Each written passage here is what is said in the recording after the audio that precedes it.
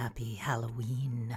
Welcome to Terror at Collinwood. Before we get to tonight's exciting episode with the amazing Mark Maddox, I want to tell you about a couple of quick things. First, I had a great time at Lyndhurst meeting Catherine Lee Scott and Marie Wallace in person. They were just absolutely charming, absolutely delightful. I had a wonderful time and I'm so glad I went. And it was great meeting some podcast listeners there as well, Chris and Diane. It was a pleasure meeting you. And I also had the pleasure of running into the illustrious DJ Schaefer, and it was such a great event. It was also a little sad. Of course, Lara Parker passed away recently. There was certainly a lot of talk about her, as one might expect, but it was all good stuff and all positive, joyful feelings of love and admiration. And I also went over to Lyndhurst and checked out the mansion, and it was really great. Moving on here, I want to thank Paige Bryan for sending me some wonderful Halloween decorations. They are so cool.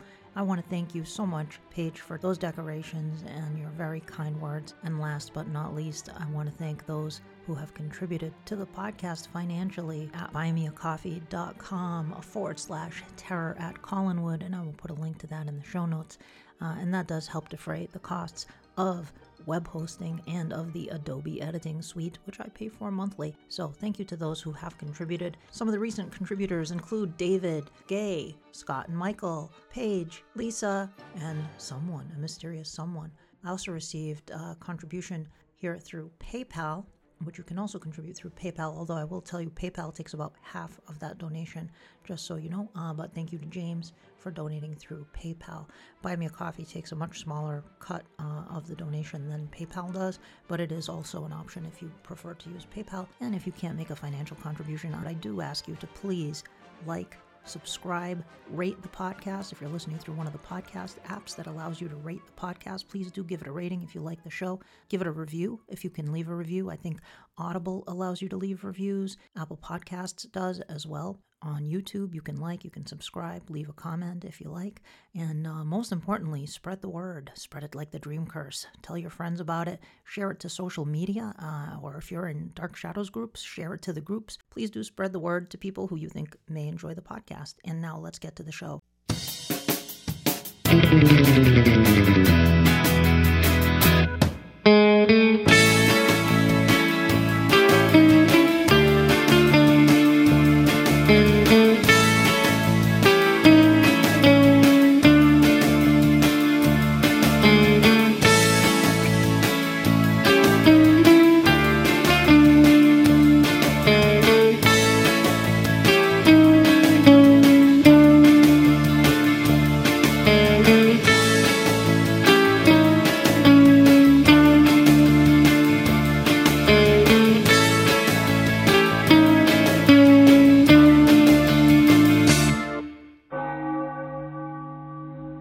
There's nowhere to run, there's no place to hide. This podcast is fun, but there are spoilers inside. Welcome to Terror at Collinwood. I am your hostess, Penny Dreadful, taking on the form of Danielle. And I am joined by the illustrious Mark Maddox. Mark is a brilliant artist who's won multiple Rondo Hatton Classic Horror Awards for Artist of the Year. He's also the winner of a Pulp Factory Award. Mark is, of course, the artist behind the gorgeous official Dark Shadows lunchbox released by MPI, and he painted the beautiful cover for the book Running Home to Shadows. He's done illustrations for Scream Factory's Blu-rays, which are gorgeous as well. Doctor Who magazine, Scream magazine, Horror Hound, Little Shop of Horrors magazine, Video Watchdog, Mad Scientist, Undying Monsters magazine, Diabolique magazine, and Bookmarks magazine. He did the cover for Sam Irvin's new The Epic Saga Behind Frankenstein, The True Story. Mark worked on a number of Moonstone Comics titles such as Kolchak the Night Stalker Files, The Heap, The Red Menace, Flint, and more. Additionally, he lent his creative talents to such companies as Warner Brothers, MC Toys, Monsterverse, and many more. Welcome to the show, my friend. It's good to see you again. Thank you. Thank you for having me. We've talked about this for a long time.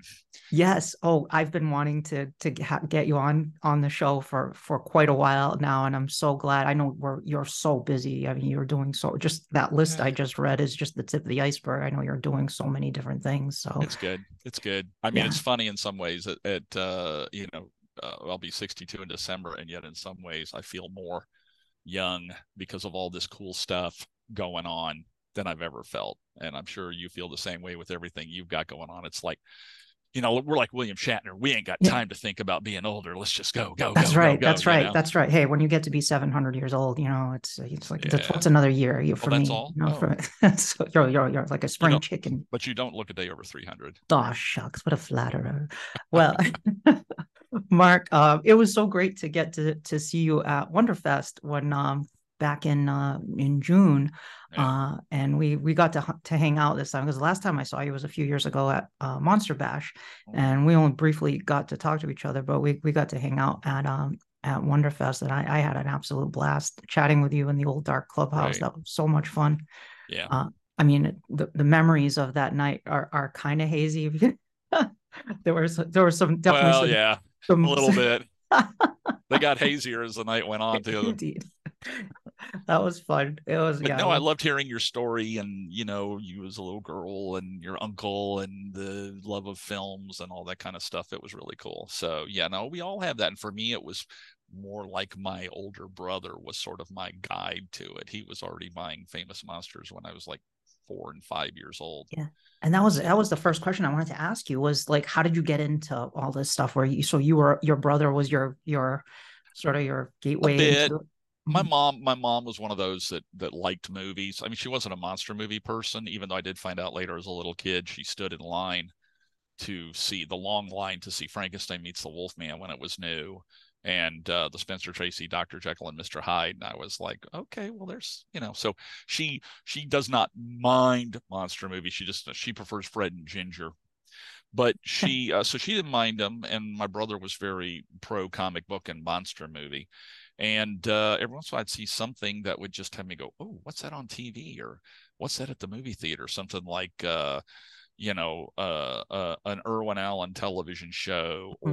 or I saw Star Trek like in '68 on Armed Forces TV in Germany, and then movies would come on. It's like, what's this Kronos with the giant robot, or Journey to the Center of the Earth? Now, this was all in Germany, where it was black and white TV. The Armed Forces didn't have color TV at the time. Mhm. And then I come back to the United States and I see all this color television, color Saturday morning cartoons, and science fiction shows. And like I told this story so many times, stop me if I've told you before, but it's my uncle goes, "Hey, you want to watch some television?" And I had not seen a color TV set on. And he goes over and turns the thing on. And one of the first things after a couple of commercials is a guy being held with a pair of pliers wearing a red jumpsuit. And this announcer comes on and goes, "You will not believe what you see in the land of the giants." And I'm like, "Oh my God, what is this?" I just lost my mind. And then I found out it was like practically Christmas every day here in the United States. Saturday morning cartoons. I couldn't believe the stuff I was seeing. Spider-Man and the Fantastic Oh Four and the yeah. and the Herculoids and King Kong cartoon and Yeah. all that kind of stuff. And Johnny Quest, the greatest cartoon. And then seeing on a traveling across country to our new house in South Dakota, being in a hotel room, and my mom sitting there making peanut butter and jelly sandwiches for 5 kids to get on the road. And this guy on the TV sits walking through the woods, I think with a shotgun, if I remember correctly. And this werewolf jumps out, and the guy with the shotgun's got fangs. And I'm like, "What is this?" My mom looks, she goes, "That's called a soap opera." And I'm like, "Oh man, I like soap operas." I didn't even know what it meant. And I didn't realize the rest of them were, like I said, people laying in hospital beds with cancer, or somebody fooling around with somebody else or Mhm. whatever. But Dark Shadows, man, and it just kept on coming. Color movies, George Powell films, Hammer films, then Universal monster movies, just all this stuff. And it was just ladled into me, and it was a truncated learning experience about just a few years that kind of formed who I was, because it was too much. I mean, you kids were probably used to it. It's like even at 5 years old, you walk by the TV set, it's like, oh, there's this or there's that, and you were kind of used to it. To me, it was like an explosion of monsters and science fiction and everything. So it kind of, that's a brief history of why I act the way I do. I love it. I absolutely love that. All of that stuff. It was just for television wise, it's like I love how you describe it as Christmas every day because it really was, I think, the best era for television. And just because it was so innovative at that time and new and exciting and different and colorful and fun, and it's just like an escape. Everything was just such a cool escape. Like I'm glad you called out the Spider-Man cartoon. Like we used to watch that all the time too. Yeah. I love the music, the score for that, the Oh yeah. jazz Yeah. score. Like Like we, jazz score. Man, it was oh, great. it is just really cool. How did you first discover you had um artistic skills? Like was it from childhood? Um, I remember I wasn't a sports guy. I remember trying to collect baseball cards, and I was like, I don't, and then I actually watched a baseball game, and I went, this is not for me. I don't mind running out and playing kickball in the yard, and running and jogging and whatever, climbing hills. I don't mind any of that, but organized sports just was never for me. And so I had all these baseball cards now because I collected a bunch before I started watching it. I'm like, well, so much for that. And this kid next door, his uncle had handed him a bunch of old comic books. Mhm. And I was like, oh, this is cool. And I remember a little bit of it because my brother had sort of been into him when we lived in Germany.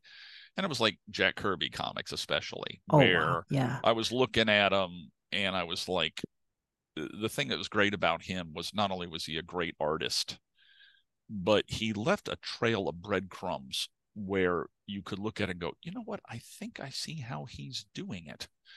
And that's why I think so many Jack Kirby clones start off in the comic book industry and then become themselves. There's a lot of them that are famous that started off just Kirby clones. And Mhm. I started off that way.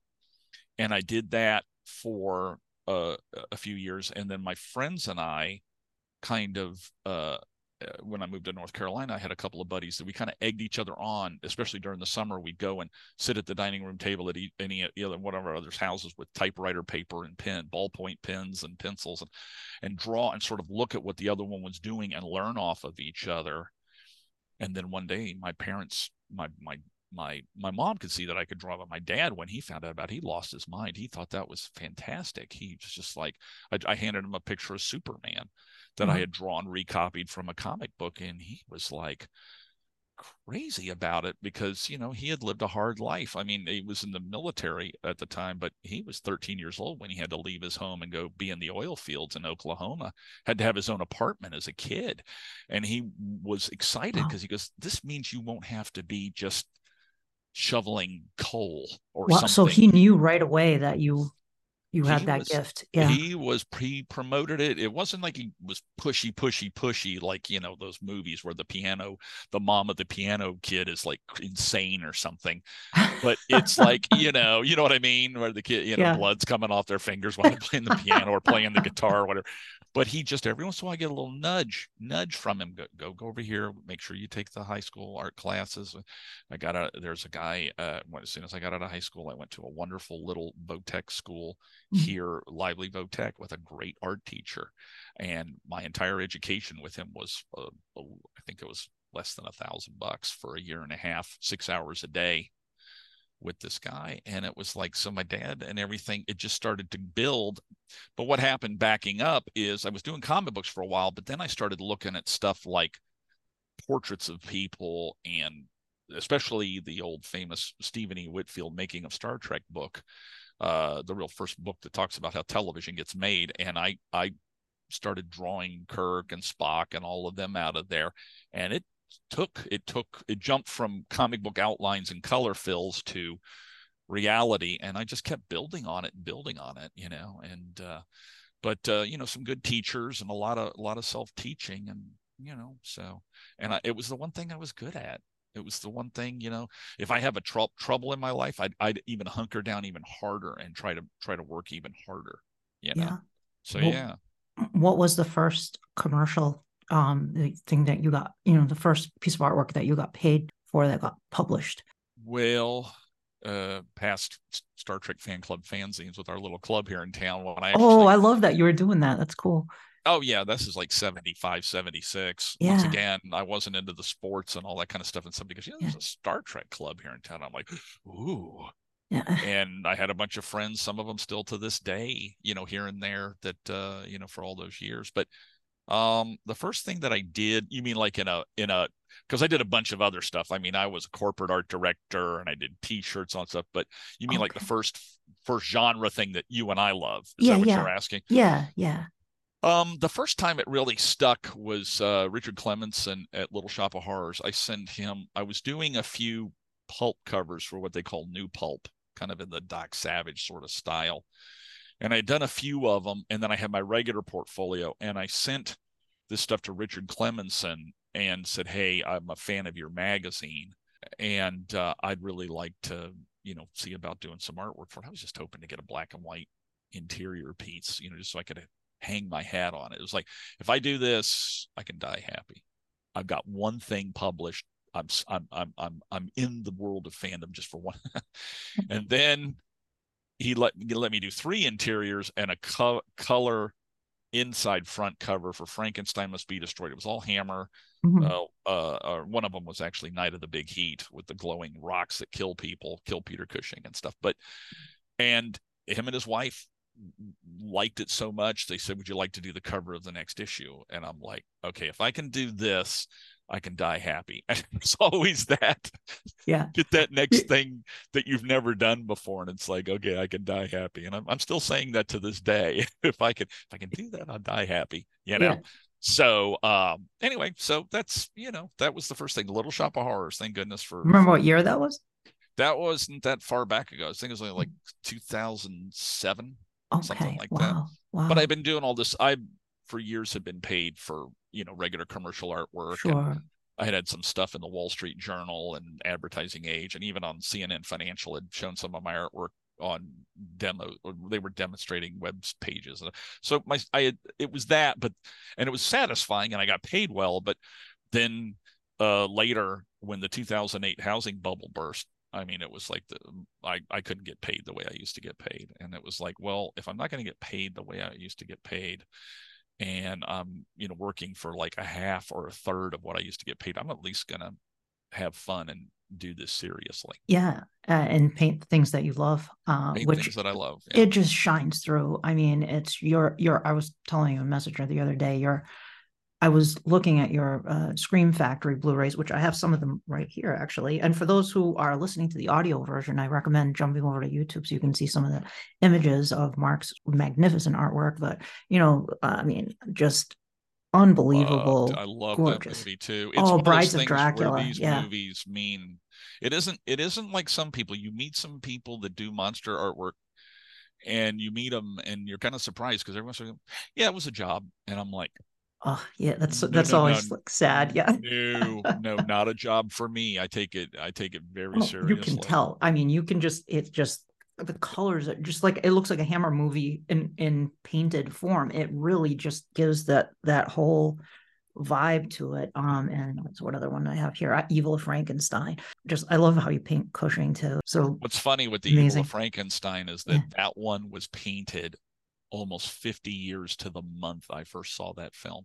Really? And it was Wow. my first, it wasn't my first Hammer monster movie. Several Mm, in Germany, I had seen X the Unknown, which I love too, but it mm. was my first Frankenstein movie with a Frankenstein in it, with a Frankenstein monster. Probably just my first Frankenstein movie, Oh, so period. you saw it before the Karloff film then?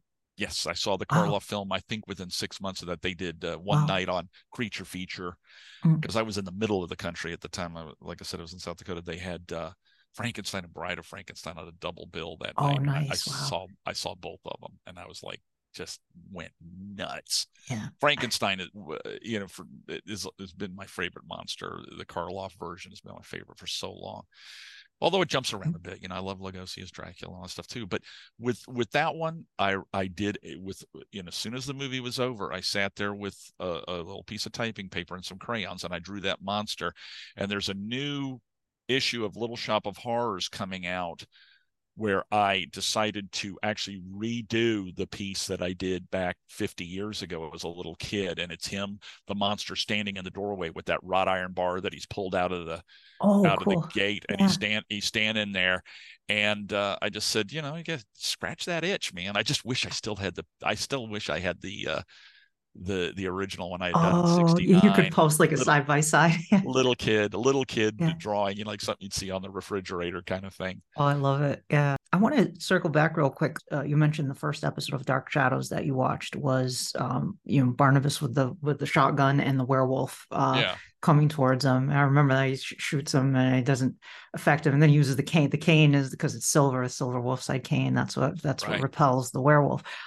So I know some Dark Shadows fans kind of they're just all in on Dark Shadows, but they don't kind of see sometimes the overall tapestry of how Dark Shadows fits into the whole world of Monster Kid culture. And Dark Shadows is a huge part of that. I think it's an important Oh, I component of think it's that. massively important. Yeah. So for when you first discovered it, so it just became part of that entire classic horror world that you were experiencing, horror, sci-fi, fantasy. It's its own beast in a way, no pun intended, because of the pain I suffered because of that show.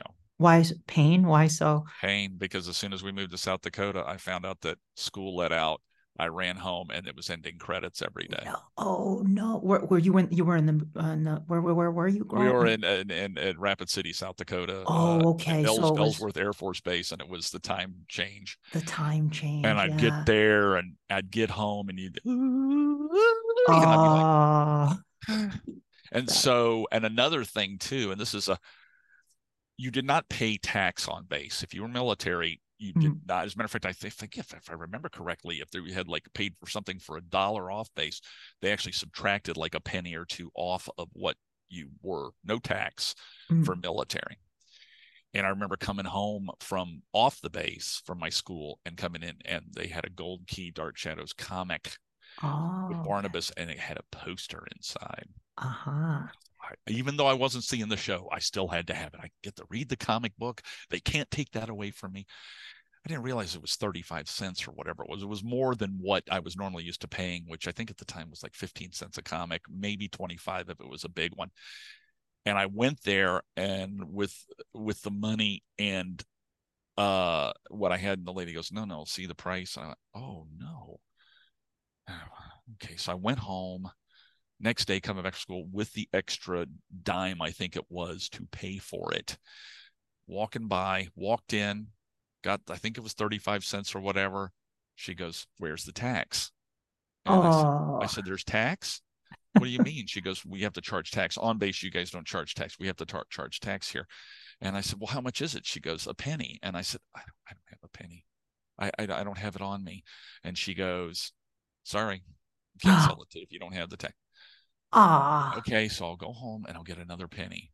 Went home. Next day, 36 cents come by. It's gone. Nope. It Ah. was gone.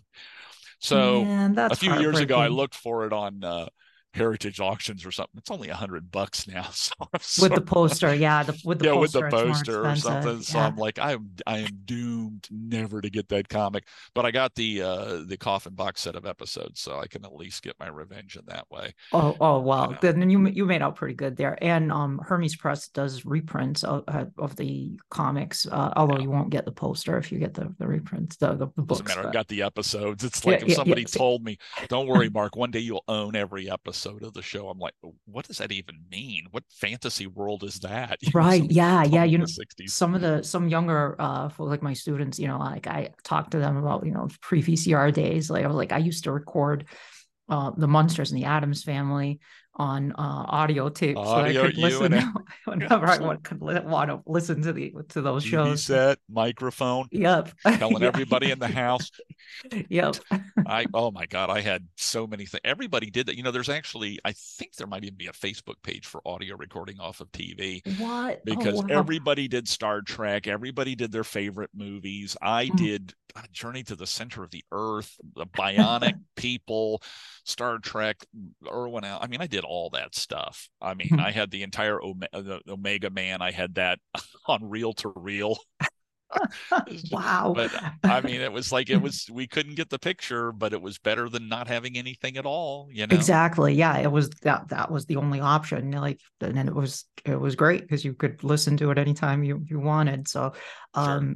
and that was actually how I got to hear some of the in Dark Shadows when it went into syndication. That last year of the show was not, the stations weren't paying for that because it was really expensive. I guess World Vision, the syndicator, was charging a lot of money for that last year. So, Yeah. some fans had recorded it originally when it aired, those episodes. So there were some like on the gray market or whatever in the fanzines that you could send away and get some of the Yeah. audio tapes.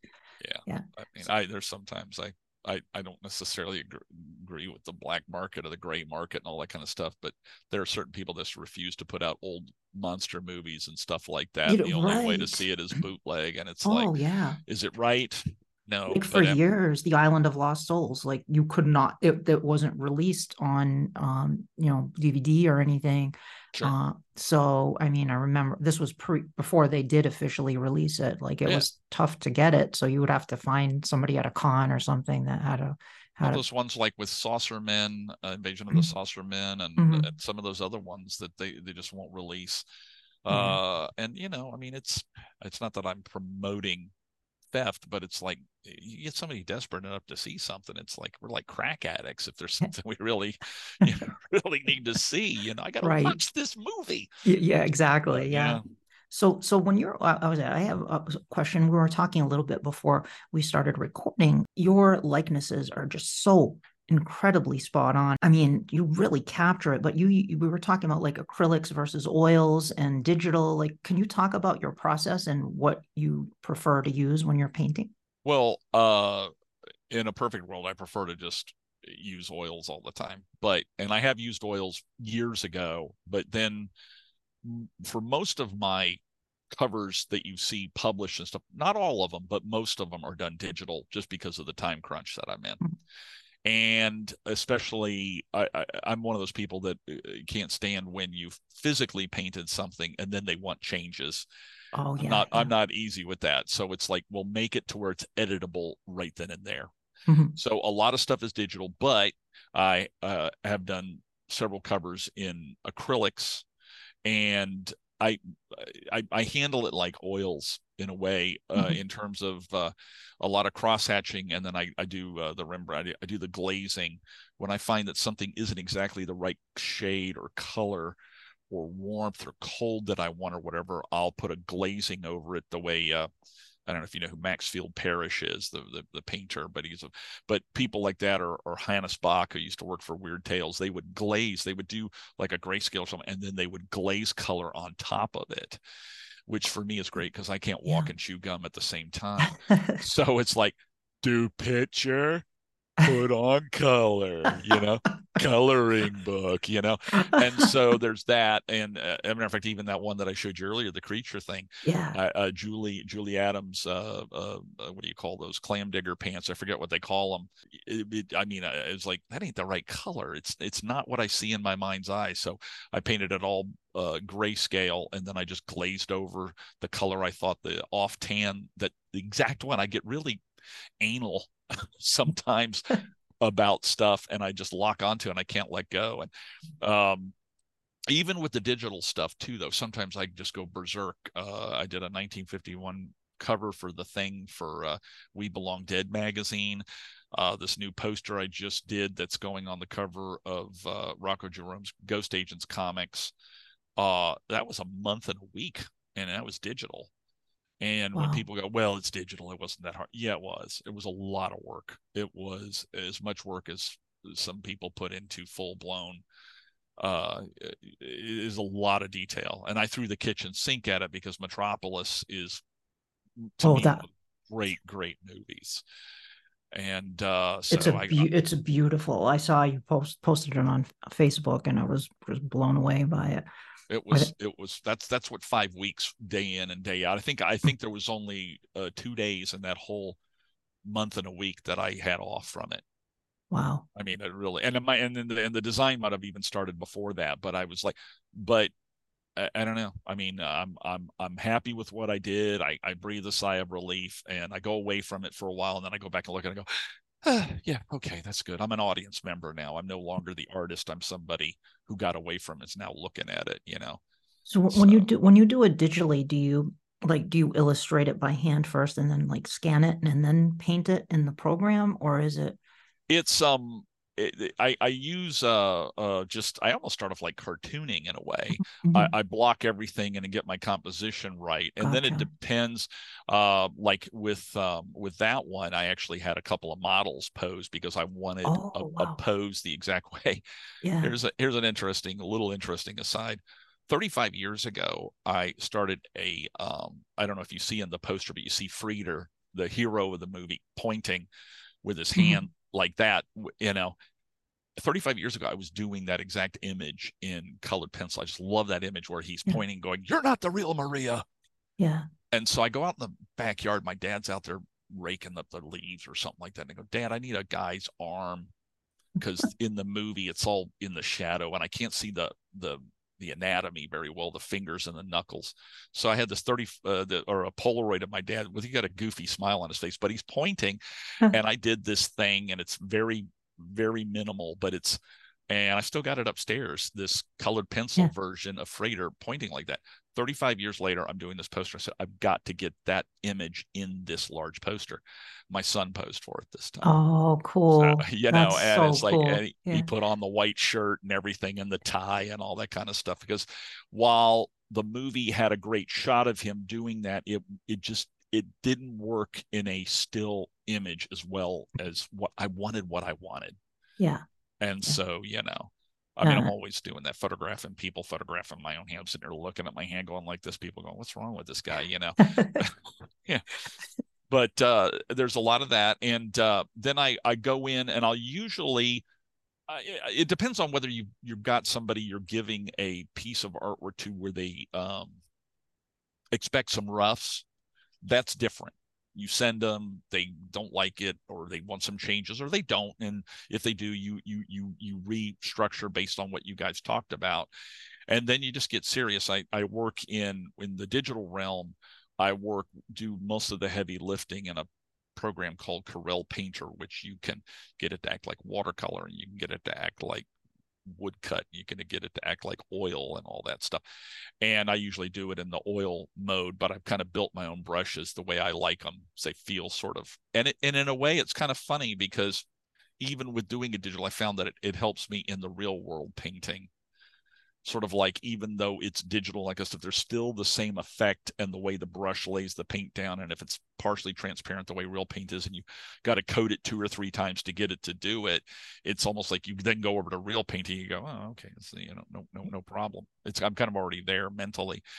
Yeah. But anyway, so and then, you know, it depends too. Some are fairly easy. I don't know if you remember that painting I did of the Gorgon from the Hammer Yes. film. Oh, I love that painting. That was Yes. fast. That was Hmm. super fast. I did that one in like 5 days. That was pretty Hmm. quick. At the time, my then wife posed for me Oh, cool. with the hands, because the hands in the photo were in shadow, and I was like, it's not there's such a big difference between a painted image and a motion picture image. People think Mm. they see things in film. Later, you go back and look at this. Oh, it wasn't exactly the way my mind romanced it up. Yeah. So I try to put some of that back in for a still image. Anyway, Nice. So you were taking the existing image and then infusing it with what you wanted to see in there and what yeah, you infusing remembered. more. And I even remember something simple, like I wrestled with the idea of, remember, there's that gold chair that she sits in that's up on that rise. And I'm like, just an empty chair sitting up there. People aren't going to, it's not going to make any sense. But I dropped it in there and left it very, very painterly. After, Yeah. you know, just and everything, and it's very popular. I mean, Yeah. you know, the print sells very well, but it was Yeah. easy and it was fun, and it's one of those where the cherub glowing in the background really adds to it for some reason. So I lucked out.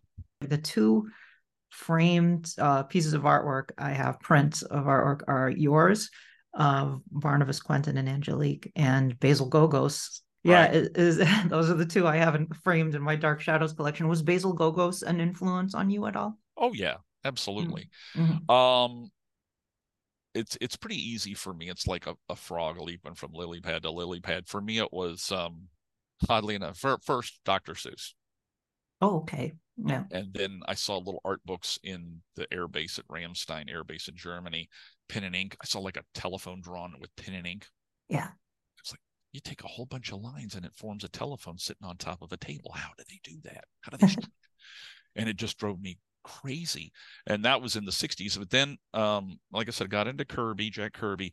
Then I jumped over to James Bama, or as I think Oh, yeah, the Aurora Model Bill Kit. Stout was telling me.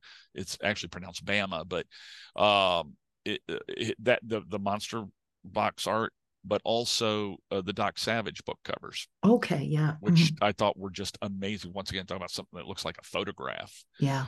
And he does glazing too, by the way. There's glazing over, with those paintings as well, but they're just so beautiful. And then with Famous Monsters, I got into Basil Gogos.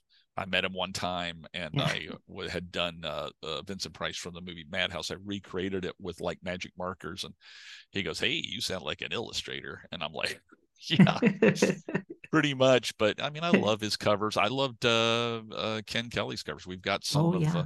some of the Famous Monsters posters that you could get back in the day or in the living room, Oh, cool. and they've got the Ken Kelly the what is it, 1975 convention poster, Oh, yeah, and yeah. stuff like that. But I do know who owns not only that piece of artwork, but the one that you've got, the original, the Barnabas back there behind your head. Oh, I really? Yeah, yeah. So, but I won't say that because that's kind of Okay. No, not the no, don't coolest say thing it. in the Don't say it world. on camera, but Yeah, yeah, but it's just yeah. As a matter of fact, I'm going to go over to their place here in the near future and just pour over them. I said, wow. look, we got to put up a sheet behind me so no light bounces off the glass in the frame, and I'm going to sit there and take 4,000 photographs of every brush stroke because I can learn. You look at a painting really, really close up, and it's like they leave evidence on how they did what they did, and you learn that way. So, Right, right. mhm. So you did the Dark Shadows lunchbox, which has to be, you know, in addition to the coffin box, that has to be the coolest piece of Dark Shadows merchandise that has come out in recent years. I'm glad you And I feel would, that way. yeah, I love your artwork on it. You did all kinds of really cool Now stuff. look at the werewolf. Look at the Yeah, werewolf. yeah. That's me. Oh, you're posing for the Chris That's me. Jennings werewolf. Yeah, Yeah. wow, awesome. I Yeah, yeah. love it. I mean, it's okay. I mean, it was like I was thinner then, but but yeah, I mean, every Good once in a while you got to werewolf do pose. it. Yeah. Well, it was what's funny to me This too is is so cool. how cool. Yeah, I had a lot of fun doing Yeah.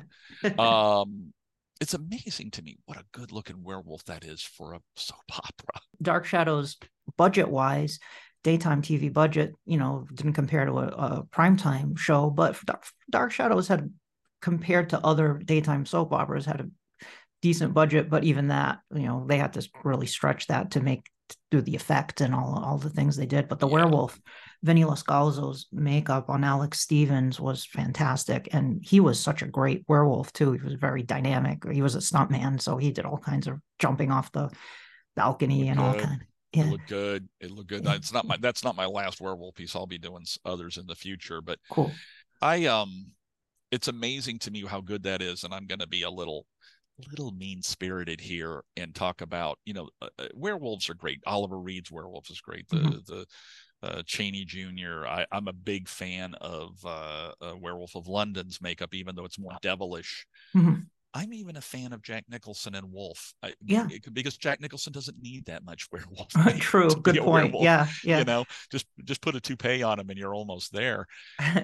But it amazes me how good the werewolf looked on Dark Shadows, and yet the werewolf on a show that I love and I love the movies, The Night Stalker, Oh, yeah, yeah, yeah. was one of the worst. And it's almost like I couldn't believe it's like they shoved a tribble on top of a stuntman's head. I was going to say he Yeah. stuck his head up the Tribble's backside, but it was like, and then just pulled it over and It there's is all this cute little, surprising. looks like a big Tribble. It's yeah, And, and then yeah, it's like, how the heck could they do that on that soap opera where they, Dark Shadows was like the equivalent in television as to what surgery was on MASH. It was meatball surgery television. yeah, yeah, 2 to 2.5 hours a week yeah. of brand new play every every week for how many years? Five and a 5 half, years, 6, almost 5 years, 5 years. Yeah, and then 2 films. But yeah. I'm like looking at going like people go, oh, all the mistakes that they made and the stuttering and the stuff. It's like it's a miracle how good that show It's like is. live theater. I mean, and they were cranking, like you said, they were cranking 5 of those out every week and learning a new script and doing special effects and on like these epic storylines. It's I can't when I people make fun of the bloopers, I'm like, you try doing that and see how you do. It's incredible. Yeah. If and that it made me wonder sometimes if, and I know I don't know if they did this or not, but was the werewolf shot? Did they try to do more filming of him so that they didn't have to, because that makeup looked complex. That wasn't a 30-minute werewolf job. It looked Yeah. like did they film the extra scenes for 3 or 4 episodes so that they could then take it off and then, okay, Monday we'll put the makeup back on you and you'll do some more. But the way that seems like they talk about it, it's like, okay, Dark Shadows, this episode, okay, let's go, and then Yeah. they just start filming. But I always wondered if they might have with the case with that werewolf, they might have filmed. Okay, He, we'll jump up he, 2 days ahead on filming his scene with this or something to get it in there. I don't know, maybe Maybe not. so, maybe so. I know he would come in early, because David Selby was and Don Briscoe were both werewolves in the show, Right, but Alex Stevens played the werewolf when they would transform. So he would come in very early to get his makeup started, from what I understand. But I'm not sure if they would film specific scenes with him and save them for later or just do them all in a row. I'm pretty sure he would just come in earlier and Vinny Lascalzo, would put his makeup on. great But job. They did a yeah, great job. Yeah, just incredible. And he was a big Lon Chaney Jr. fan too. He was gosh, he was in one of those shows. What's My Line? I think it was What's My Line. And he took the makeup off right on camera on the show. It's on YouTube and it's on the Coffin box set and the extra features. right, And he talks about how he's a big fan of Lon Chaney Jr. sure. And it was really cool. So you did now the lunchbox. I know you also this image of the terrible trio here of Yeah, that's a redoing of the cover for Scream I magazine. was going to ask, so did the Scream magazine cover come first Yes. before, and you did one with Johnny Depp too. You did the Johnny Depp I did the version. Johnny Depp one, and I did that one at the same time. One was released to the major bookstores. I think the Johnny Depp one because it Yeah. was the big news at the time, and then the one that you're showing is the one that was released to the comic shops and stuff like that, the specialty Yeah. shops. So I how did the lunchbox come about then from Scream magazine? I heard from Jim Pearson. Jim Pearson, thank you, Yeah. and he asked me about doing it. I don't remember the specifics now, but we talked. It's a lunchbox. I said, heck yeah, I'll do a lunchbox, and we worked out the payment, and that included the box set. And I was very happy about that. And then we talked about extra what would go on the other sides, and it was sort of like, oh, Angelique's already on the front, so we need to put her and Maggie. We're gonna do Maggie in a costume. It was all that kind of just figuring stuff out.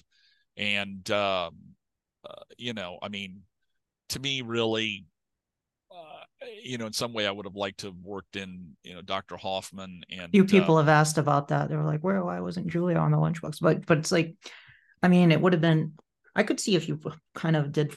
I mean, it would have been because it's nice composition with these three here, which is yeah, why Eric did that for my logo too. He has the three, and a lot of right. people have also asked me like, oh, why isn't Julia on there? I'd love to find a way to do that, but maybe we could Julia rearrange them or something. Hoffman, Julia Hoffman, and I got to tell you, one of the people that I really love on the show, And I didn't think anything of him when I was a kid. I was like, okay, who's that guy? Let's get on to the next. Let's see, where's a monster? Was Roger. Oh, I loved Roger was Roger great. Collins. He Yeah, was he was so great. good. I mean, I love that snotty voice of his, Yes, whether he was with being the a good guy brandy. or a bad guy or a confused guy or whatever. And I'm like, when I grow up, I want to be just like Roger Collins. That's who I want, you know. I just Something really to aspire to. I Roger. liked him a lot. Yes, and I love Julia Hoffman. I thought she was a great character. So yeah, it wasn't. I don't even know if it was anything of okay, who has to go on there. I think it was sort of the basics of when you see an old 1960s lunchbox, they're gonna. I mean, it's like the Voyage to the Bottom of the Sea lunchbox doesn't have Kowalski on there, Yeah, yeah, or right, it right. doesn't have the Chief. It's got Richard Basehart and David Hedison, and then some monsters and submarine and the Flying Sub, and it's like something's got to give. Now, did you paint this in was this digital or was this done in oils or acrylics No, or digital, it digital, was digital? all of them were Okay. digital. Yeah, All of them were digital. the Yeah. first one was, but of course, like I said, was the trio one, Mhm. and I was, I had to have it, I had to have it feel like the show. Mhm. I had to have it, even in the coloring. I had to have that sort of champagne, sort of green that Yes. I know that a lot of times they photographed it and it was blue when they would do that Yeah. What you did here too. like that one, Yeah. yes. But Yeah. on the other one, I was like, I want you with that color to be able to smell the salt air. Oh, I love it. I And that's love why that. I did Yeah. the greenish tint, and then Yeah. I did them in tints of green as well. As a matter of fact, right after that got done, I met Laura Parker, who, by the way, as we know, the most Yes. Yeah. horrible, horrible Heart thing this week. I'm very sad heartbreaking. about it. And it was like, and it was kind of funny meeting her. It was the same thing as meeting Mark Goddard, who also passed away last Yes. week. And Yeah. that is, they both were so good at being kind of either confrontational or angry or whatever. Like he was always mad at Dr. Smith. She was always getting ready to put a curse on somebody. That when I felt that I met them, I thought I wasn't going to like them, Right. which is strange. And I loved both of them. They were both wonderful, as you know. But I brought her a copy of that magazine, and I said, "This is, and you're on here and all this kind of stuff." She goes, "Oh no, come here and sit at the table." And I said, she was very, very sweet. And I was like, "Well, that's exactly the opposite of Angelique. That is absolutely 100, and a very, very nice lady." And the same thing Yeah. with Mark Goddard. He was a sweetheart, very nice, but just good acting, Yeah. just good acting. But her with her crystal eyes, that stare, Yeah. I mean, incredibly beautiful, but at the same time, just I don't even know how to describe her face. It's almost like it's almost like when you see Paul Newman or something. It's almost like the face is just almost too perfect, you Right. know? Right. Yeah. Yeah, And you captured her expression perfectly. Just that, you know, she's beautiful, but she's like vengeful. There's like a crazed kind of there's a gonna be some quality. there's gonna be some trouble. Yeah, and Barnabas, the snarl, you got it. And Quentin, with the full moon right behind him. It's just perfect. It's just dead on. Did you ever get did you get to show well, first of all, how did Lara react to the painting? Oh, she absolutely loved it. I gave her Oh, the good. magazine, and that's why I didn't have time. I had to get back to my own table, but she Yeah, was like, no, no, stay and visit and all that kind of stuff. And I was like, yeah. they were very nice. Her and, oh gosh, now the name, Catherine Lee Catherine. Scott. Yeah. They were very, very, Did very sweet. Catherine like the Josette on the side here? Oh, I never saw that. I never that was done Okay. after I met them. That I was only the see. magazine. So yeah. Okay. And that was another thing too. Doing the cover, doing the Mm. original cover. It was like, okay, who goes on here? And it Yeah. was like, well, it is a monster magazine. So are we going to get people like Catherine Lee Scott on there, who yes did do some metaphysical stuff, and then you got that one thing as famous monster described it, a giant fried egg for an eye. Yeah. I mean, what are you going to put on there? And it was like we talked about it, and finally, I wanted to get a werewolf on there so bad, and it Mhm. was like I couldn't go on there. It just got too busy, and Yeah. so it's like give them the three head honchos, give them the three big gunslingers, Yeah. and nobody's going to be happy. I'm not happy. I'd love to have had more on there. I'd love to have had more on the lunchbox too. I think Right. one side of it's just some tombstones out in front of the old house. It is. Yeah. Right. Right. Yeah, At but the top. that's a mechanism. There's no way. Yeah, Yeah. yeah. Julia Hoffman right in the middle of that would be sad. Yeah. And then the old house, right, right. Yeah. Yeah. It's been so long, I forgot what was on the bottom. Yeah, it's the old house. Yeah, it looked really cool. I wish the only thing I wish is that it had come with a thermos. That Yeah, was. yeah, me too. I'm surprised they never made one of these in the '60s. Because all the other merchandise, much of which I have quite a bit behind me here, but I got I'm the surprised. game. I wanted that game so bad as Oh, a the kid. Barnabas Collins game. Yeah. Did you ever see the commercial? And when you Oh win, yes. Yeah. you wear the And the fangs. It's kid like puts the fangs. In. It's so sanitary. Every time you win, you just give the fangs to the next person. the next kid. Nice. Don't mind that sore on my lip. Right. But yeah, I mean, I had the Barnabas model kit, Mhm. and I built it and put it up. It was a glow in the dark one, and I had it, and I'll never forget. It was the weirdest thing. I was laying on my bed in the middle. I had a headache, and it was like picnic family. Family's having a picnic out in the Yeah. backyard, and I went and laid down and took some Mhm. aspirin, and the window was open, and the Barnabas thing was up on a shelf, and a gust of wind like a rocket came through, hit it, and then threw it to the floor. It was like the Wow. weirdest thing. It's like I just couldn't believe what I just sat there and watched it shatter, and I was Oh just my crying God. Oh no. anyway. But Oh, it was one of those things where you just sort of, hey, your monsters matter to you, you know? yeah, yeah, totally. Speaking of things that matter, you have a piece in here in written, and you also did the cover of Running Home to Shadows, uh, Yes, which is really a wonderful book. But I love it is. love your cover for this, and you did get the werewolf in there in the back, which is really cool. I love the mist and the fact that they're all in shadow there, but we know They exactly had who to they be. I are. think that's part Yeah, of that. This is a written. This is not news informational stuff. If yeah, it was informational about, okay, here's the history of the Dark Shadows television show, I could actually have the actors, I think, on there if I'm not mistaken. I believe It's like a so, like a news fair sort of thing. use thing. But this is sort of like, this is more of a reminiscence and prose, kind of a thing. And I don't think that allows the same thing. I've done it with some Star Trek books and some Doctor Who books too, Mhm. where you try to do things that are Star Trek esque, Doctor Who esque, Dark Shadow esque, and but yeah, Jim Beard did that as a kind of a love letter to his dearly departed wife. She Yeah. loved the show, and he was hurting, and I think he used it as catharsis, as a Yeah. kind of a therapy to get it out. And I applaud him for doing it, and I'm very glad that he had me do the cover. And it's her. Um, He said that's meant to be her there that's her. watching Dark Shadows with her plate of cookies there. Yeah. Yeah, and I think Kool-Aid or something like that. I don't know Yeah. what it was, but that's the way kids were. You get home and, Yeah. well, at least if you were in the right time zone. Wait, so when you left, was it do you remember which storyline you were in? Like, Oh no, the last mm. thing I saw physically of Dark Shadows was a floating hand with a pair of scissors going after Quentin, Oh, I so think, or that's something like that. the hand of There, Compatofi. Yeah. Yeah. yeah, yeah, Yeah. and I'm sort of like, and you know what, you're gonna kill me. I still haven't. I mean, I'm still in the first season. Okay. Okay. But what I do is I watch like, about a month's worth, and then I put it away, and then I Yeah. bring it out again, and I'll probably even start it again today because it's comfort food. But I'm Yeah. gonna keep going, and but the rest of the times where they showed it on channel 17 and they showed it on all these different services and the videos, it's been all over the place. It's been hodgepodge with me.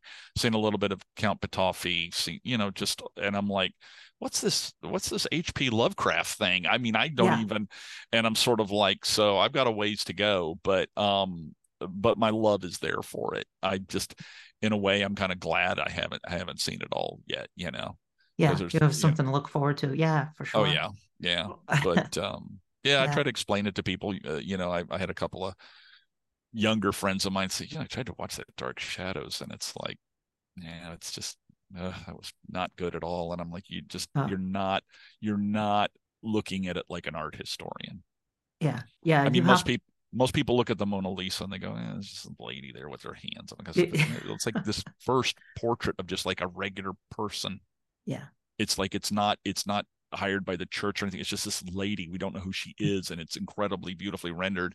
And it's just a human for being a human. Yeah. And that stuff matters, and Dark Shadows matters. It proves you could do something that I would have thought would have been impossible, like I Right. said. So Yeah. I mean, I'm a massive fan. I love Jonathan Frid, love everybody on the show. Yeah. it's wonderful. Yeah. Oh, that's great. Yeah, it's unfortunate. I think some people have a difficult time kind of looking at things within the proper context and putting themselves in that kind of mindset. You have to look beyond things like the bloopers and look at the heart of the thing, the writing and the acting and just the creativity that went into making that, and the fact that they were pulling like people who are fans of classic horror. I mean, that it's just infused with all of that.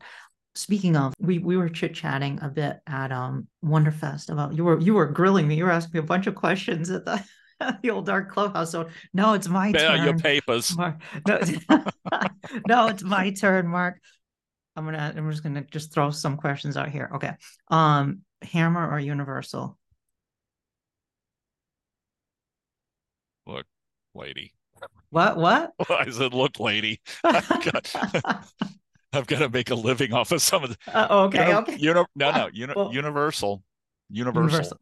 Okay. Yeah, I mean that's not even much of a stretch. There's a lot of stuff in Hammer that I really love, but Universal was made by the Hollywood machine in full swing, Mm-hmm. with inventive people coming over from different countries who had a lot of creativity in their heads, and they got good money backing for a lot of that stuff. Frankenstein, Dracula, Bride of Mm-hmm. Frankenstein, The Black Cat, I think is a super Oh masterpiece. yes, yes. All those, and yeah, it gets B filmish, and some of those Lon Chaney Mummy movies. Mm-hmm. It's like, it's okay, but the original one, Son of Frankenstein, which was later the Wolfman, Werewolf of London, I just think those are amazing films with amazing mood.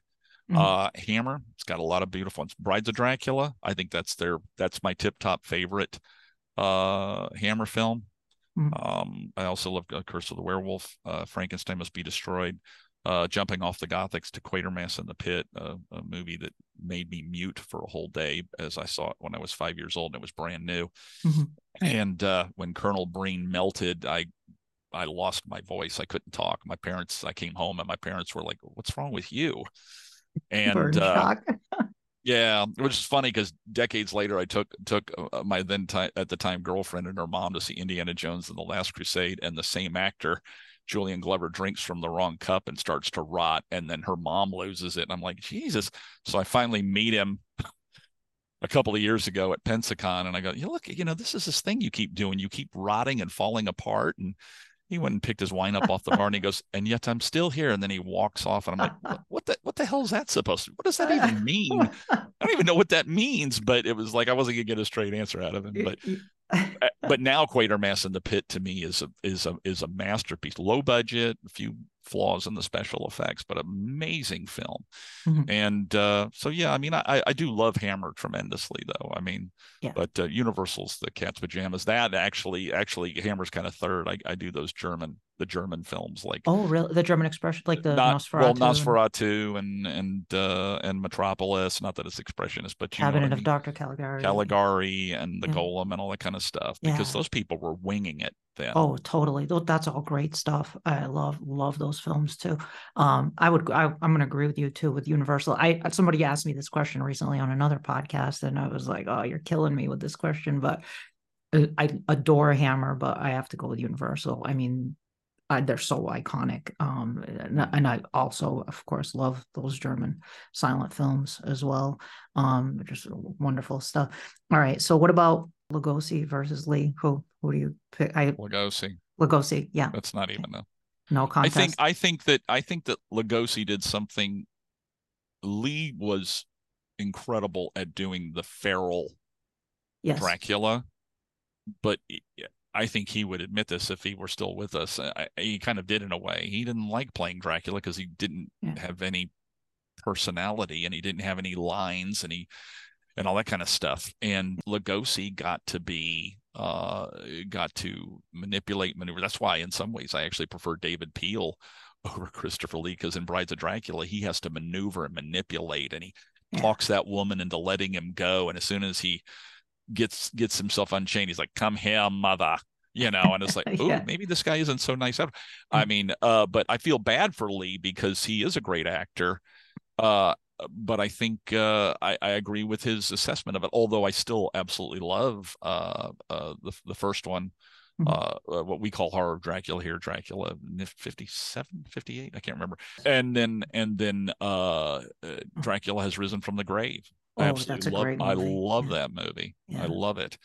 Yeah. Um, yeah, Lugosi to me is, if you did a rubber stamp of like the silhouette, that Lugosi would be more recognizable. It's almost like Frankenstein with the flat head.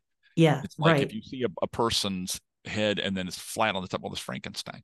You see Lugosi with his, it's become ridiculously copied, mimicked, It's an cartoon. archetype. It's Yeah, become archetypal. Yeah. yeah, Absolutely. absolutely. Absolutely. It's like, the Statue of Liberty. You know what it is when you see it. Totally. Yeah. And yet there's been a lot of other people that have been in the Christopher Lee mode. I mean, that's a lot of guys I love that play Dracula. I love Frank Langella as Dracula. I Yeah. love Yeah. oh goodness, what's the video one that came out in the late '70s? Louis Jourdan Oh, yeah. Yeah. Yeah. Dracula. I like that one too. And yeah, I do like the Gary Oldman Dracula, although some people get Mhm. mad about it. I don't know why. There's some people either love it or you hate it, and I'm sort of like, well, there's things about it I really love, but for me, Lugosi's Dracula, I watch. It's Dracula's probably my second or third most watched film ever. Okay. I watch it almost at least a couple of times a year. What are one and two?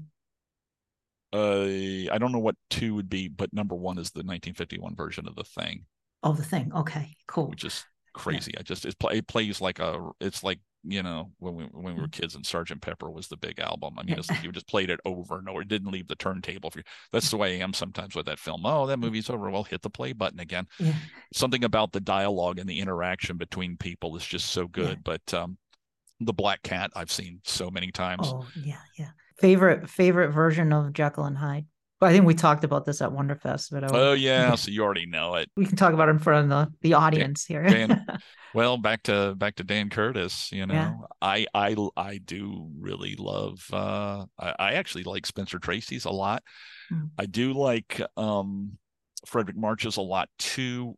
My only problem with that is he's a little too feral for me. Like, it's sort of like, it's like he needs a tin cup and an organ grinder or something almost in some scenes. Still really good, but back then too, that was when things were sort of sound was new, and Mhm. so overacting was still, or I don't want to say overacting, but expounding, getting it out there Mm. was more. I mean, so that, but the Jack Palance one, at least at this point, is my favorite one. There's something about it. I love the look of the video and the sets that they built. And when I watch Jack Palance in that, I've seen him too many times be bad guys and too many times be whatever, gray area people. And in this one, he is so believable as both a good guy and a bad guy. Yeah. And it doesn't seem like Jack Palance. Neither one of those seemed like anything I'd ever seen him do. There was nothing where Mhm. where I don't know. He really did put his heart into it, I think. I know it was originally supposed to be Jason Robards, but for some reason he Right. couldn't do it. But which would have Yeah. been interesting too. It would have been interesting. Yeah, but I mean, Jack, he was fantastic in that. That's one I think that used to get more credit, but I think it's kind of fallen off the radar a bit. I think more people definitely need to watch. Hyde was shorter in the Stevenson Yeah, yeah, novella, yeah. He was more. Yeah, but just that sort of like no inhibitions at all is really really just mean, vicious Hyde, but enjoying every minute of it. He really was loved being evil and yeah. with There's his stuff with him as a kid, running over the kid. yes, that's in Stevenson's novella, and there's a picture of Frederick March stepping on the kid too, Yeah, but they never. I think that was cut from the film, or I don't know if it was just a publicity shot, but I suspect it was cut from the film because I think it was the little girl you see at the beginning yeah. of the Frederick March film, and I think he tramples her, but there's a publicity shot of that, I and think I gets think one of the reasons that it's tough too for this one to get the audience is because it's old, whatever. I don't know if it's 72 DV. It's old videotape. It's in yeah. TSC or whatever it is, and there's a lot of people that wouldn't sit through it too. I mean, the way that I saw it, I've got a DVD of it now, Mhm. but it was an Elvira copy of it that I was Oh like, I rented yes, yeah, it, I was yeah. like, I gotta see this thing again. And now I do know that there's ways that they kind of add extra pixels, or like they do with those Doctor Who Mhm. shows. If they could do that and maybe give it a little bit more clarity or more information so it played better on a big TV set, that would be good. But I still think it's a great one. And like with the Louis Jourdan Dracula, that's on videotape too, or at least parts of it are. It looks like a Doctor Who episode. Did you ever see the Invisible Man one that the BBC guys did too? It was weird. No, It I never saw that. had the whole scene with the guy running down the path through the Oh, forest, or with the axe chasing him and all that kind of stuff. And I think it was done by the guys that did Doctor Who, but that was kind of cool too. Some of a videotape actually works with me with horror, yeah. and I think that's the thing with the Dark Shadows too. It's on video. Totally, yeah. I shot on video does bother me. I know some people can't kind of get into that, but it's like I don't know. I guess because I grew up watching it, it doesn't. It immediately strikes me for horror films is like it has a kind of a gothic kind of. I don't know why. It's just kind of like a theater, like gothic theater. That's like kind of the vibe I get from that, and I'm totally fine with the shot on video stuff. It would be interesting to see though what you describe, like if they process it and make it look more, I guess, a little more film grain-ish versus video. I wonder how that would look. Now with Blu-ray and stuff, the 4K and all this, like things are, you can see things in those shot on video things that you wouldn't have seen on when they were broadcast on TV, those TV movies and stuff. It was like, at the time you weren't going to see like for Dark Shadows, like when you were watching it broadcast on TV in the 60s, you weren't going to see the string pulling open the book. But now when you watch it on like, high def TV, you can see it. But back then they weren't thinking we were going to have this kind of ability to see stuff in so much detail. There's something about that too. I mean, people try to ask, well, what is it? I mean, the show seems to be so slow, and it's like, but this is the times. That was the times we were in. A lot of times it'd be either the kids were coming home, or if they weren't, if they were in my time period, in that time frame, if they were in Central Time or whatever, there'd be the housewife, and she'd be sitting there getting thinking about dinner and maybe doing some iron.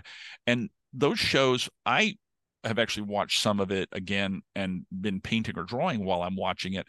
And I don't miss it. I don't miss a thing, Yeah, because there's usually one or two major revelations in a half hour, yeah, and yeah, it's very much given to you.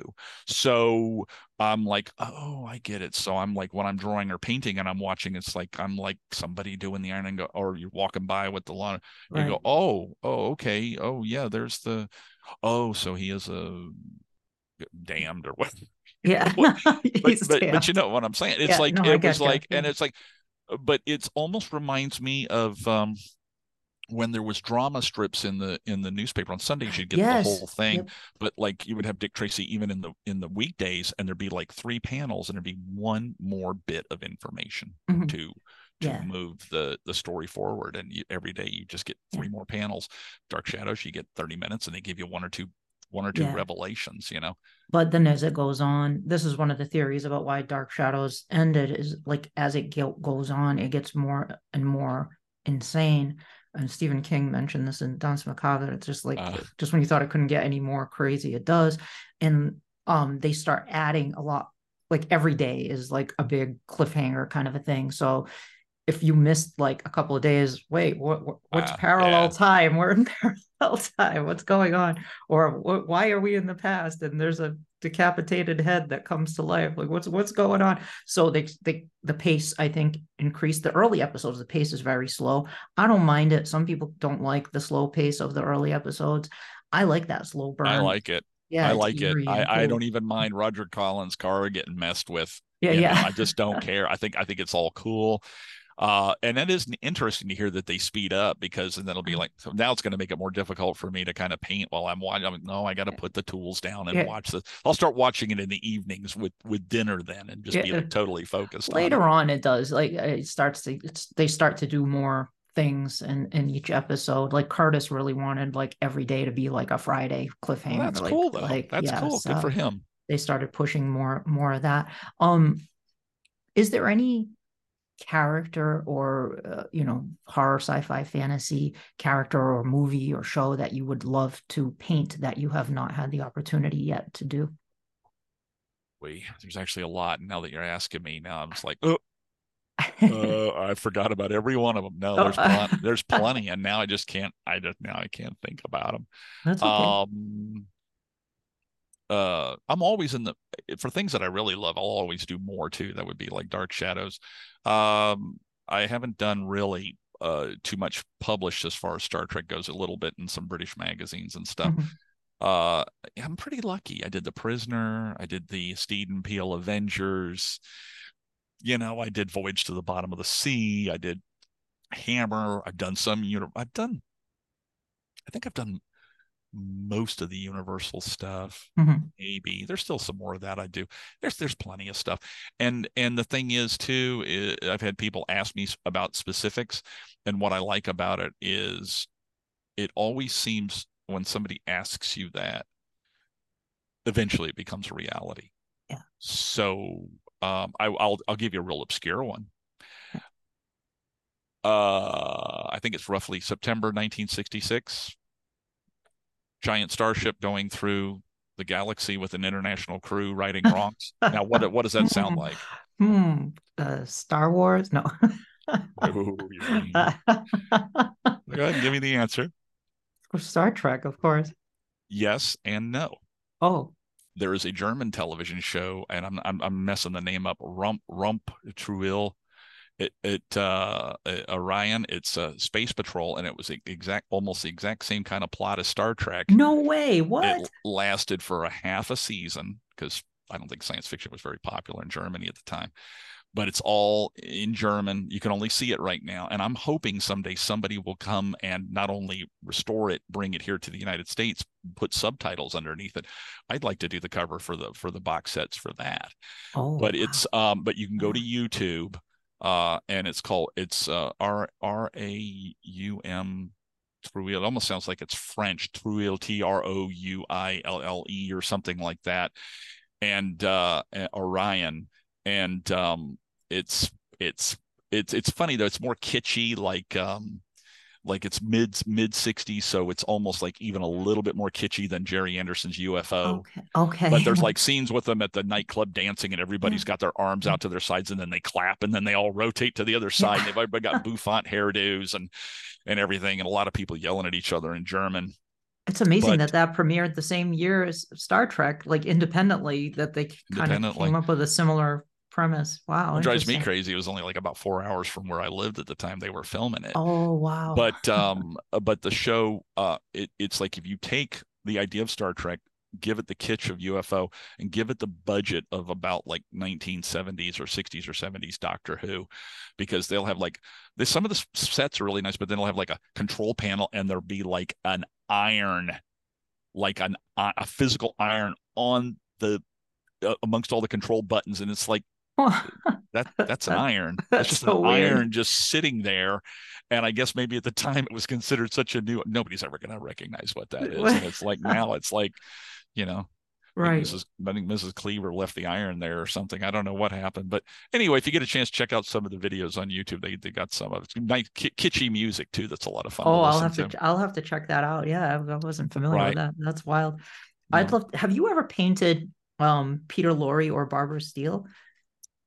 Because I'd Uh, love to see paintings of them from you. yeah. Peter Lorre. Have I done anything with Peter Lorre?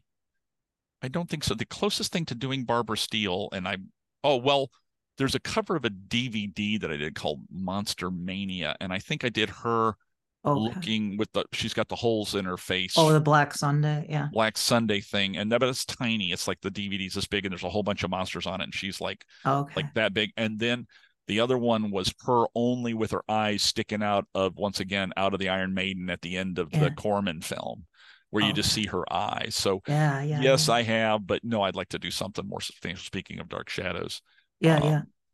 she was in that good. I actually did like the revival. My girlfriend Linda got me to watch it. She goes, "You got to Yeah. see the show," because I didn't watch it because of the war. The Oh, the war Gulf messed it up, War. Yeah. and so she goes, "Go ahead here, you know, let's watch all these things." I was like, That's pretty good. It's pretty good show. I mean, it was I like liked it. Yeah. force fed the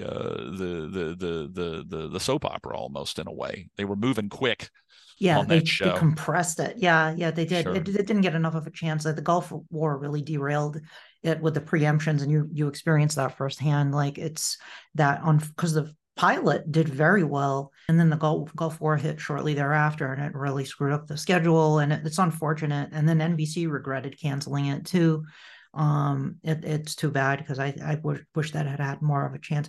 So you painted the Johnny Depp Dark Shadows for Scream Magazine, which Mhm. is a great painting. What were your thoughts on the film?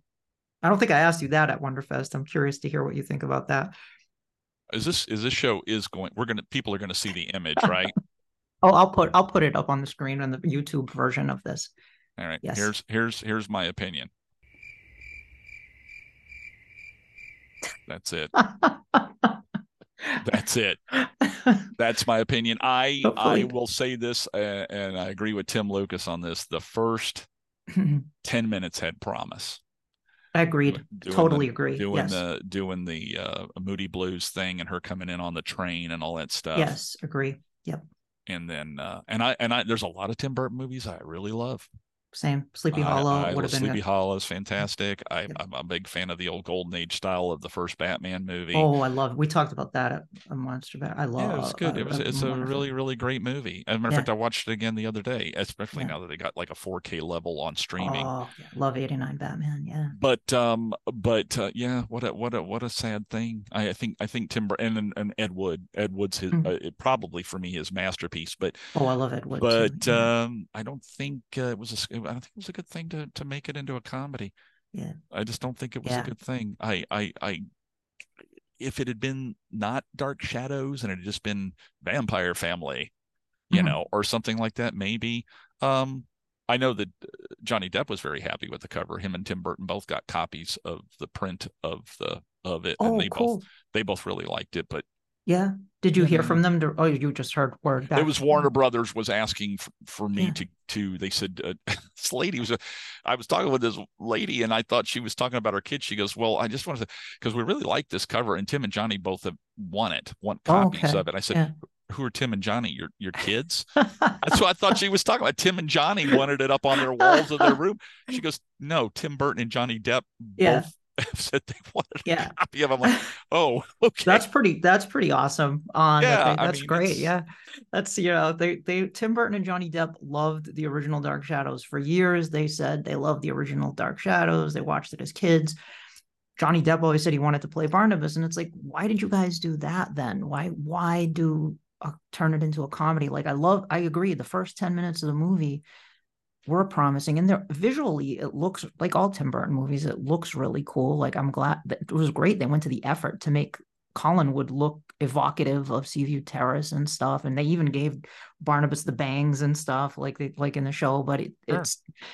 it was cartoonish, especially when Barnabas is in the present. It turns into fish out of water comedy, and that's a letdown. It was. He was so responsible for the great Nightmare Before Christmas with Oh, I him and love the Nightmare Before animators and stuff. Christmas. Yeah. But this was like Johnny Depp got plucked out of that and dropped into the real world. I will say that I think Eva Green's a really good actress too, and especially on Penny Dreadful, the TV show. I Oh, thought I she was liked her in fantastic. that. I didn't like her as Angelique, but I But I did. didn't like her as Angelique. But the one thing that showed promise is when she pulls up in the Omega Man's car Oh, yes. with the music playing that Chuck Heston played in the film, and I was like, "Oh my True. It gosh!" was a And then cool reference. Yeah. but by the end of the film, I felt bad for everybody. I did not. I like the guy, the actor himself, but I did not like Roger Collins' portrayal. Oh, Is like, agree. Yeah. Johnny Lee. Was it Johnny Lee Miller? No, but I don't. Yeah. that guy's a good actor. He really Yeah. is a really good actor. And I felt bad for Michelle Pfeiffer. You She know, and she was a fan too. She's a Dark Shadows fan. Yeah. And she was a good choice to play Elizabeth. I don't completely blame Tim Burton and Johnny Depp. I think we do tend to kind of point at the director and the star and say, oh, why did you guys do that? Because they were championing the thing for years. sure, But it's also Warner Brothers. Warner Brothers told them, from what I understand, that they wanted it to be a comedy because there were too many other serious vampire things out during that time. So I think they pushed Warner Brothers pushed for a comedy. But Tim Burton and Johnny Depp are such a powerful combo in Hollywood. I would imagine they'd be able to push back a bit and say, no, we're not, we don't want to do it that way. But I don't know. I don't know how that works, but It's part of it's in the past. And you know, one yeah. thing I find out is that you can have history books and stuff like that, and you Mhm. have cross-referencing opinions. I've heard stories about one thing, and I've heard a completely different story from reputable sources saying different things, and I'm like, I don't think we'll ever completely know on so Right. many films, and I think this is one Yeah. of those. To Yep. me, fingers crossed that we get some good Dark Shadows in the future. Yeah. That's all I'm hoping for. And I really hope that if there is, Mark B. Perry's, really pushing this Dark Shadows reincarnation, which I hope he gets because I think he'll do it justice. But I hope that you're involved in some way, like if there's a release, DVD release, or no, I say DVD, so Blu-ray, whatever, or any merchandise like posters and things like that. I would love to see a Mark Maddox represented, his artwork in some form. Absolutely. Well, I appreciate it. I really do. Thank you. Oh, oh my goodness, I just it's love it. I love great. it. I'm a Yeah, fan, and it's beyond, like I said, it's beyond some artists that you find out they just did mm, the job. yeah. Not me. I take this stuff very seriously. As a matter of fact, I've had people try to have me. There's been only a few covers I've ever done that are comedic. Like I did a robot monster trying to figure the remote while he's putting in a Santos movie or something on a cover, and that was done specifically Yeah, as humor because Robot Monster's pretty humorous in a lot of ways. But sure. I've had times when people have asked me to do funny stuff, and I'm like, no, I take these subjects very seriously. If the movie was serious, I want to do it serious. I want to pay homage to it, and I want to. It's almost like I want people to think, hey, where'd you get this publicity photograph? I've never seen this one from this film before. Yeah, That's kind of what I'm like. I'm not going to mess with it. And with Dark Shadows, I take it very seriously. So it'll be fantastic. a lot of fun. So let's keep our fingers crossed that we get some good Dark Shadows in the near future. Absolutely, absolutely. Mark, can you tell us what you have coming up and also where we can find your work? Okay. A new cover of Scream should be coming out in the next week or so. I don't think I can even tell you what the cover's about, although fairly famous for the fans of classic horror, with a few surprises in there. And So I think Daryl's going to be taking that to Chiller, and then it goes out onto the newsstands. I'm doing some covers for a writer, a character called the Red Menace, who basically is early 1960s, kind of a throwback to the time period of like the Destroyer and stuff. Remo Williams, I don't know if you know what I'm talking about, but Yeah. doing that. And got Rocco Jerome's cover for Metropolis for the flip side of his giant comic format comic Ghost Agents, which has got a Kickstarter going for that. Just and geez, trying to think of what else. I know that I've got a whole bunch of stuff, but now that you're asking me, once again, it just You flies right out of my head. you got a lot going on. I mean, yeah, you see your posts on Facebook and things that you're revealing and stuff. It's just a lot of cool things. What about how can we find you online? Okay. It's Maddox Planet, MADDOXPLANET.com. I've got actually, I think if I'm not mistaken, I think the store is active too, which is something I've had Maddox Planet for, I don't know, 15 years, something like that, maybe even Uh, longer. I don't know, but I finally we attached it into a store so you can buy stuff from there too. But it's a way nice. to get a hold of me. Anybody ever have any commissions they want to do? And I do all kinds of things. I love all kinds of movies too. It isn't just horror films. I love, Mm. it's so many movies that I'm a fan of. And I have people do stuff that, some people have me hire me to do stuff that they'd be like, oh, I wouldn't realize you would have done that. And it's like, no, I love movies a lot, but I'll, Yeah. I'll draw your dog. I'll draw your favorite car you had as a kid. I'll do this, that, or the Oh, other. so you take commissions from people? Oh, absolutely. Yeah, Oh, sure. awesome. And I mean, the last few years, I mean, somebody wanted a portrait of Albert Finney, and I'm like, Huh. okay, sure, Wow. but just stuff like that. So Yeah. yeah, but cool. Very Yeah. cool. And are you doing any convention appearances coming up? I think luckily for me, I think I'm going to get the next 2 to 3 months off from it because I Nice. just finished my last one down in Bartow, Florida, which went well. And then it starts back up. There'll Okay. be Pensacon is one of the big ones I do down here, which is nice. It's only 3 hours away, Oh, good. and Yeah. a lot of love there for science fiction, fantasy, and horror there too. So Great. cool. Fantastic. Well, everyone have a wonderful Halloween. Hopefully, my plan is to get this episode up for Halloween. So I want this to be my Cool. Halloween episode. So I and there's appreciate it. nobody I'd rather have in my Halloween episode than Mark. So Mark, Thank you. thank you for joining me. It's been an absolute pleasure getting to chat with you and hear about your experiences, not only with Dark Shadows, but with your artwork and being a monster kid growing up and all of this really cool stuff. So it's been a pleasure, and I really look forward to the next time we get to hang out. So Oh, hopefully I hope so. I hope we get to talk again, Danielle. Oh, yeah. AKA Penny. Yeah. I really appreciate you having me on here. I'm a big fan, and I mean, I think we've got some of the same DNA. I really do. I think so. Well, I think yeah. so. We were just ping ponging back and forth like these things in the old Doug clubhouse. It was a lot of fun. And Yeah. I remember somebody came and went to come and sit down next to us, and we were just like We sounded like Xanthi Misfits off Outer Limits. yeah. Yes. That was so much fun. But thank you very much for listening, and have a happy Halloween. And for as long as they lived, the dark shadows never truly vanished, for there will always be terror at Collinwood. Terror at Collinwood is a Penny Dreadful production.